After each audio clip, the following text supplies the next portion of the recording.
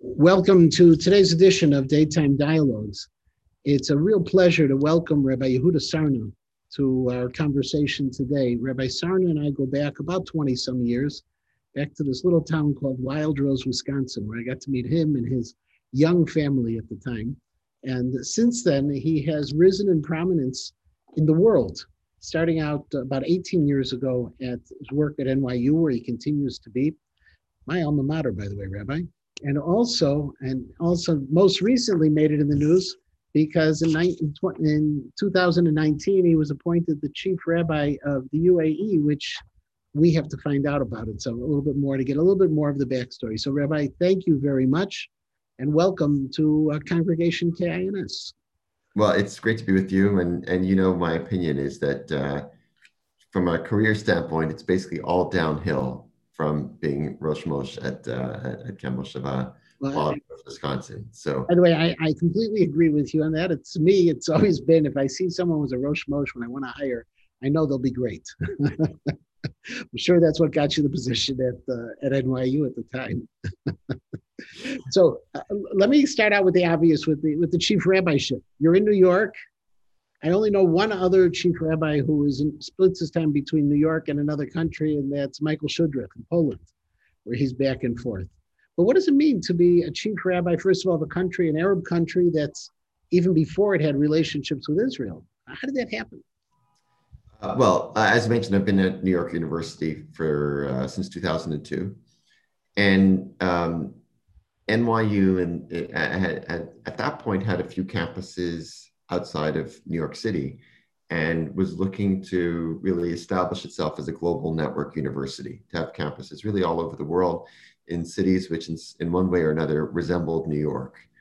And already had about six in Europe and one in Buenos Aires. But then they said, okay, how can we really become a global network university? And so they looked to the Middle East, and obviously one choice was Israel, and work began on that in the late 2000s. But they also wanted to be in the Arab world, and Abu Dhabi emerged as a front runner. And there was a real meeting of minds between the president of New York University, John Sexton, and the Crown Prince of Abu Dhabi. And I came for the first time in 2010, before the university opened its doors, to help interview high school seniors who were coming in from really all over the world to seek admission at NYU Abu Dhabi, which unlike other sites that NYU had, was not a study abroad campus where people go for a semester. It was a 4-year college, um, and and and it was designed really as a world's honors college. I came. Of course I was there for the weekend. I kept Shabbat, obviously, and welcomed other people, whoever was interested, to join me for Shabbat dinner. And then once this campus opened, every year, a handful of Jewish students, but even more Jewish faculty, Jewish administrators, some of the key people who built NYU Abu Dhabi have very strong Jewish identities. Some children of Holocaust survivors, some Israeli, actually. And and I was taken. It was transformative for me. So I began going every year, once or twice a year. 2016, I heard that in the neighboring emirate of Dubai, about an hour and a half away, there was a regular Shabbos minyan that was happening. NYU Abu Dhabi really depended, Jewish life depended on who was there at the time. If there was a faculty member who wanted to organize, then there was Rosh Hashanah. There's someone who wanted to organize Pesach, Seders, they got the matzah, but it didn't have the same kind of consistency as that rhythm that a community needed. And in Dubai, there was a Shabbos minyan that started in people's homes, and I went over there. I remember it was right before Hanukkah. I gave a shir on where should you place the Hanukkah, inside the home, like became common practice, or outside the home, to ensure that there's maximal Pirsumei Nisa, as the Gemara originally states. And it was almost like an explosive topic, because many people at that point, although, look, people moved there willingly. It's not like they were trapped there. It's not like they were refugees from another country. People coming from all over the world for safety and security and for economic opportunity. They'd chosen to be there. and they felt welcome there. And they knew that they were building the first new Jewish community in the Arab world in centuries. And on the other hand, they would tell their kids, when you go to school, don't share this little secret with everybody. And we don't know exactly how your other neighbors are going to respond. And so it was almost like the placement of the Chanukiah issue was very, very poignant. And so I began to advise them as they were charting their course. What were the next steps? Later that year, they said, we might rent a building to serve as the first synagogue. What do you think about that? And then in 2019, this was the real push. 2019 was being themed as the year of tolerance, which was going to bring visibility and spotlight to all the religious minorities in the United Arab Emirates. The largest of which was, the Catholic religion. There's millions of Catholics, about 1 million Hindus, and even on a very small scale, the Jewish population. But you know how Jewish people are, despite our size, despite our small size, somehow we still make an impact. And they felt like they needed a religious leader who could help account for the very wide diversity of the Jewish community, of Jewish people who were there, coming from all over the world: Ashkenaz, Sephardi, Orthodox, conservative, Reform, secular, used to be Jewish, half Jewish, etc. So, given my work at the Hillel, at the Bronfman Center at NYU, and my history with them and my history in the region, it seemed like a good choice. And my only condition with them, Rabbi Matanki, frankly, was that I said, my only condition is that I don't want to take any money for it, because I don't want anybody saying, what is the line that Abraham says? Ani hasharti et Abraham, for anybody to claim them doing it for the money. So I do it because I believe in it. And here we are after the Abraham Accords, and in a month where 50,000 Israelis are visiting, where Chanukiot are all over the city, where we're using in the community, we're using Chanukiot that were gifted to us by a delegation of Israeli mayors that came in last week before Hanukkah. So unbelievable things that we're seeing, and now the Chanukiot are outside. They are outside. When you were originally giving that shiur, you were saying to put them outside?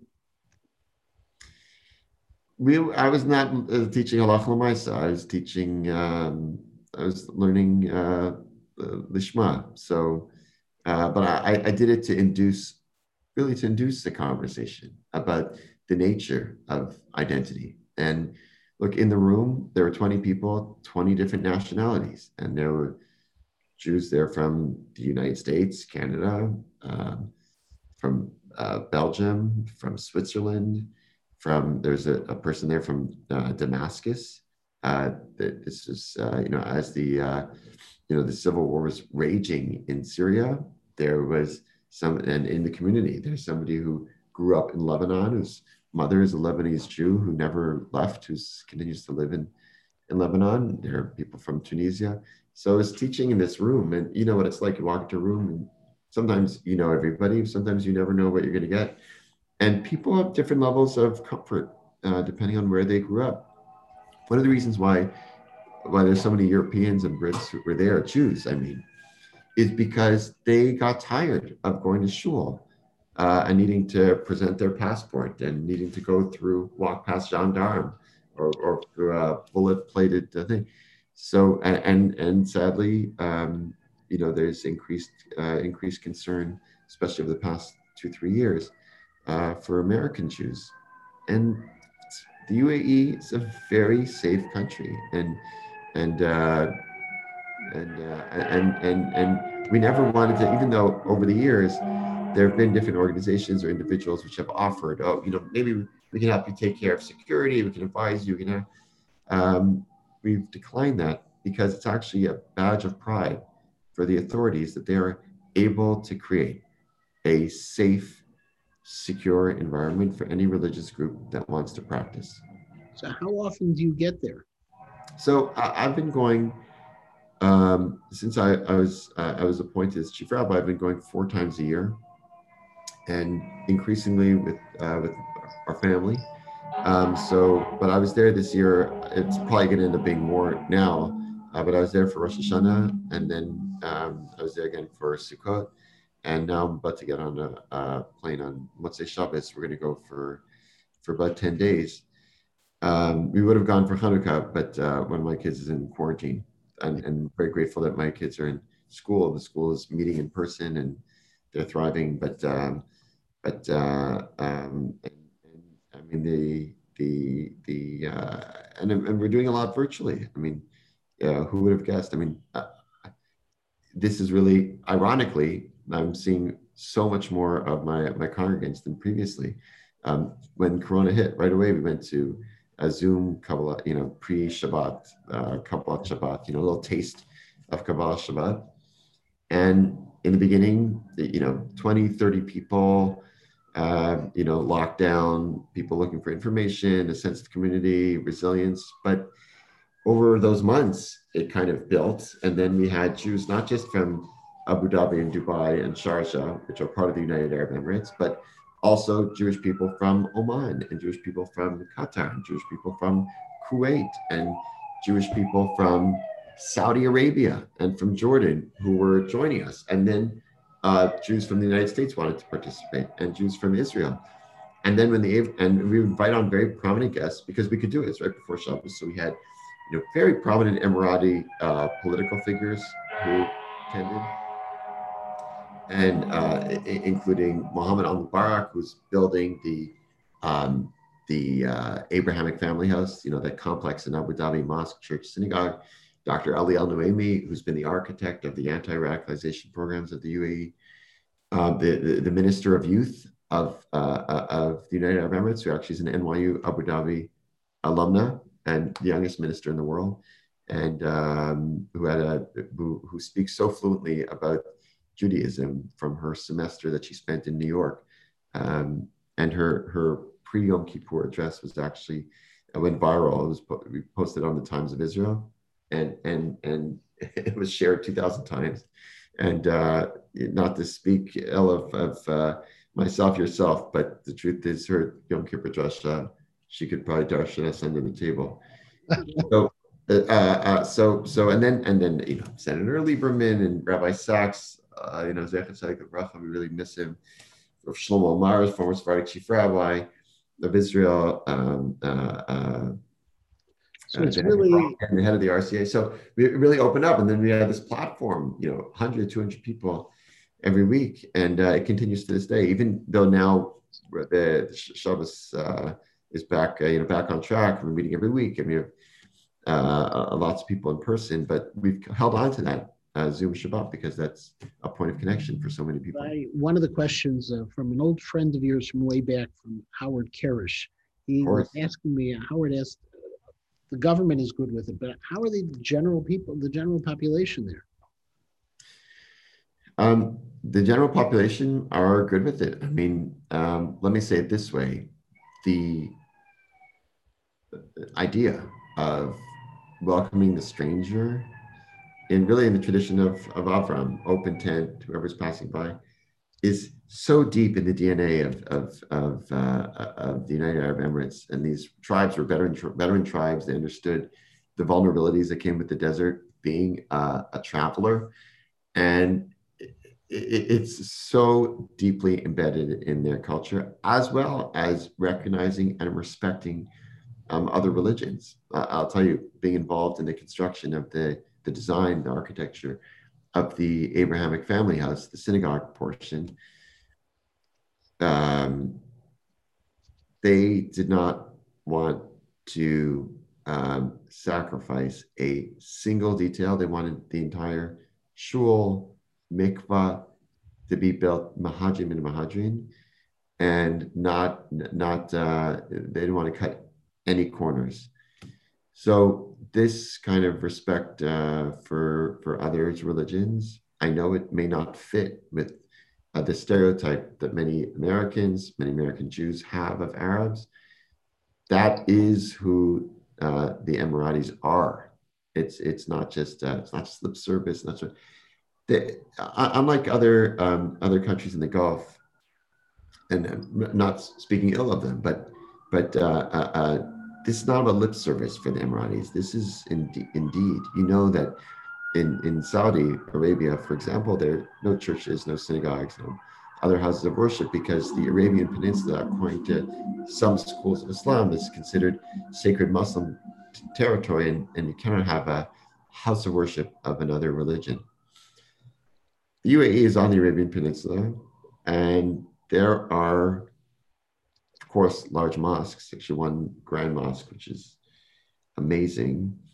But there are also, they've built Hindu temples, they've built churches. Actually, when the oil revenue started coming in the early 70s, one of the first things that the founder of the country did, Sheikh Zayed, is he took that money and he built a church, because he was, it bothered him that the Christians, at that time mostly British, who were there and who had assisted in the development of the country, that they had to travel, 4 hours out of Dubai at the time, or out of Abu Dhabi. They had to travel a long way to get to a church for Christmas. It bothered him, and he said, Were "That's there not a way. Jews? That's Were not there a way Jews to." were there Jews in Dubai before recent times? No, no, no, no, not at the country was formed in the 1970, 71, and at that time there were no, um, no publicly identified Jewish people. Look, it's happening in very trickle. I am hearing from some people who are saying, actually, going back several generations, my great great grandmother, great great grandfather are from a Jewish tribe. Some of those people of those tribes had come from Yemen. But in terms of identifying as Jewish, no. And so the Jewish community are really expats. Some of them have been there for a long time. So there's one fellow I know, he's been there for 40 years. He grew up there. Another person I know was born there 30 years ago, but there was not an established community. The one remnant we have of like a very old community is from about 500 years ago. There was a tombstone that was found in the Emirate of Ras Al Khaimah. If you look on a map, you can see that there's the Straits of Hormuz, and there's an island of Hormuz, which is Iranian territory now. And there was on Ras Al Khaimah, which is the coast before the island. There was a tombstone that was found, which is written in Judeo-Persian, and in all likelihood, these were there. It's hard to know whether that was just one person or there was a community. Obviously, if a Jew dies and someone sets up a tombstone, especially using Hebrew characters, you got to assume that there were other Jewish people there, at least for the burial, at least. And in all likelihood, it was a migration from Hormuz, and the Jewish presence on Hormuz is now being documented by a phenomenal historian at NYU Abu Dhabi named Mahnaz Yousafzadeh. She herself originally from Tehran, an Iranian Jew, Persian Jew, and she's documenting the movement of Jews throughout the Gulf, specifically in the 16th, 17th centuries, and has unearthed texts that were written in Judeo-Persian, preserved by the Vatican, by the Catholic Church, specifically a book of Tobit, Tuvia, and which was written in Judeo-Persian. Amazing. And do you see this expanding and growing in terms of Jewish presence? Is this going to be more of a community that serves a small group and then others who are coming and going at a regular time? I mean, look, I think that the Jewish community there, you got to imagine the scene now with literally tens of thousands of Israelis walking around Dubai, doing business deals, touring, indoor skiing, shopping at the beach. I mean, those images that you see of Ben Gurion Airport with the crowding, those are all people who are coming back from Dubai. Kosher restaurants opening left and right. I got a kosher caterer who's hosting wedding after wedding, because one of the only places that people can gather safely in the world. And he's like, I'll do anything. He's like, I'll pay for a mikvah. I got so many weddings happening here. Isn't it a mikvah? Let's build it. And so it's the opening of the floodgates. And look, and the community is small. But it's going to grow. I mean, it's going to grow. So They're how highly. many shuls? There's only one shul right now. Right So now, there's really two. There's a Chabad that started about 8 months ago, 9 months ago, and then there's the established community that's been there, that really got started even before my first trip. 2006, 2007. There was a nucleus of families that were doing things together. The regular Shabbos Minyan started in 2013. So, but now, look, I mean, it's funny you talk about shuls. Now there are hotels that have their own Sifrei Torah, have their own kosher kitchen, and they just function under the knowledge that they're going to have X number of Jewish and kosher tourists every week, and flying or a mashgiach slash rabbi from Israel, and who's there for for this month or for the next 2 months. So when it comes to the building of sacred spaces, and this is important for people to realize, religion is generally tightly regulated. When it comes to the way things work, the hotels have to get a permit in order to hold these services, to construct and establish a synagogue that is not just to rent a villa, which is what we did in 2017, but to build and own a synagogue in a permanent way is not easy work. I mean, it is not so easy to have that established, and for security reasons, regulatory reasons, generally speaking, they only want one in each city. So in Abu Dhabi, of course, the government itself is building this major complex: mosque, church, synagogue, 3 independent buildings connected underground by an educational center, and above ground by gardens. That's Abu Dhabi. And in Dubai, there's not yet a synagogue built. And you have to understand, like for the Catholic Church, there's one. And for Hindus, there's one. And some of these places have tens of thousands of people that come every week. And it's a learning process, I would say, for the talk about Dubai for a second, for the Dubai authorities to learn about Judaism. They haven't seen this before.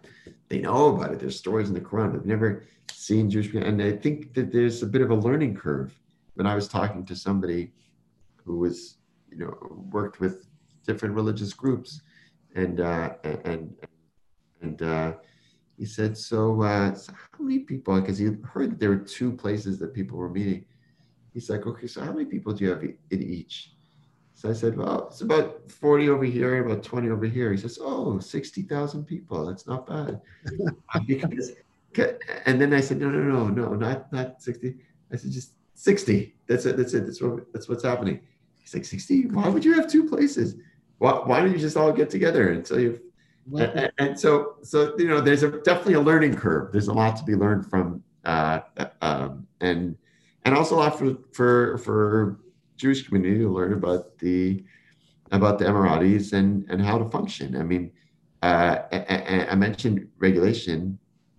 It's not always clear to which government agency, and this is really the work of community building. I mean, it's establishing on firm footing the first new Jewish community in the Arab world in centuries. So to do it, we have to understand what is the nature of the government agencies, and what are their interests, and how do we do it? Like, something's already second nature for you, for us here in the United States.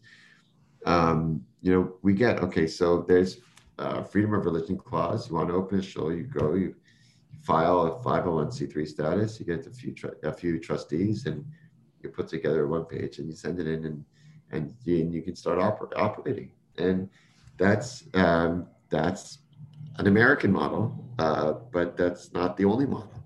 And so understanding, okay, hold on a second. So which government agency would be regulating kashrut? Can anybody just put a stamp on a food item and say this is that. I mean, kashrut in the United States is regulated a bit, not so much, but it is regulated. You know, you can establish a business and then you put it on a product and has to have it is regulated. It has developed over time. So it's not just about assembly; it's also about kashrut. It's also about managing spaces, or weddings, divorces, laws of inheritance. There are some things where I mean the law has since changed, but where the default for particular issues, particularly on family status, on personal status, family issues, things default to Sharia courts, where there's where it's religious law. So could you do to do a wedding in Israel? And I'm sorry, in the Emirati, in UAE, do you need special permission based on a Sharia law provision? Good question. So look, right now, that's a really good question, right? Because and there you can imagine that between different government authorities, they're in the process of figuring out, okay, Rabbi Matanki wants to be Masada Kedushin for a Chicago couple, met at Camp Moshava, and they want to get married at the Atlantis on the Palm, which is where we had Rosh Hashanah services. So do you need a special Ishur? I mean, think about Israel when you go to Israel. So you could decide if you want it to be registered by the Rabbanut, you show your credentials, you work in advance, and you register. But if you just want to have a party and the couple wants to get married, and then they'll register in the United States, like that's also. So they're in the process of figuring out how exactly that's going to work. For now, if it's halach l'maisa, yeah, if you want to get married there, you could bring Rabbi Matanki, and you don't have to apply for any special Ishur. But my interest is really in the long term. So one of the things that we did actually, I mean, goes back 2 years. 2 years ago,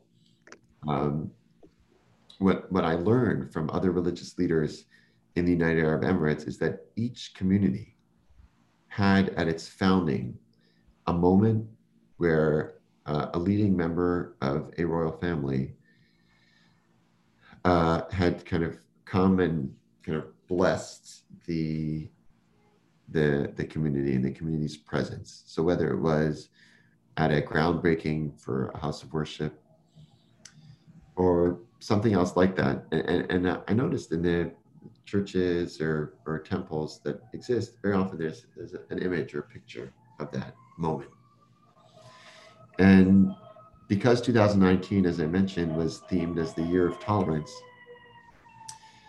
it seemed like the right time to try to bring something like that to the fore, as well as just to express gratitude to the leadership of the country, knowing full well that the establishment of a Jewish community that feels safe and is beginning to flourish, is not to be taken for granted. We began a process of initiating that kind of encounter. And the idea was to do something historic, which was to suggest that we dedicate a Sefer Torah to the memory of Sheikh Zayed, who was the founder of the UAE. You know, that story I told you about, right, tolerance being in the DNA. And his sons were very much, keeping in that tradition. And that we would dedicate it at Sefer Torah, and that Torah would be gifted, would be literally handed over to the royal family. And I asked John Sexton, who I mentioned earlier, who was the president of NYU at the time, and I asked him if he would raise this with His Highness, the Crown Prince of Abu Dhabi, and he agreed. And about 2 years ago, almost to the date, he approached His Highness. He read him an email that I had written, and Mohammed bin Zayed began to cry. He was moved to tears by the gesture. And about a year ago, we had a very moving, very, very moving ceremony. Small group and in the with His Highness. And actually just yesterday there was, and we've been chronicling this story. So just yesterday, we released a trailer of a documentary, and some of the footage from that ceremony is in that trailer. I can share it with you if you'd like. But that really is a moment, and there's never been the kind of trust, and this predates Abraham. It's not about the Abraham Accords. The stories are amazing, and I thank you for your time. I made a deal with your assistant, Kylie, that it would be 30 minutes, but we only got to about half of the questions I wanted to ask. So after you come back, hopefully I'll be able to schedule another time with you. Rabbi, what you're accomplishing on campus is legendary. And now what you're accomplishing in the Arab world is truly a Kiddush Hashem, which is the right time of the year to talk about it, since everything seems to have been right around Hanukkah time, your visit and these events as well. Exactly. So, Absolutely. so you're bringing the light, and I thank you so much for joining me for the half hour. It is great to see you again. Please extend my best to your wife, and please, at the same time, continue to do these wonderful things in the United States and in the Arab world, and we should make this a model of ways we can all live together. So I thank you very much, and wish you a Chag Urim Sameach. Thank you, Yehuda. It's great to Thank see you. you Thank again. you. Chag Urim Sameach. Bye bye. Thanks.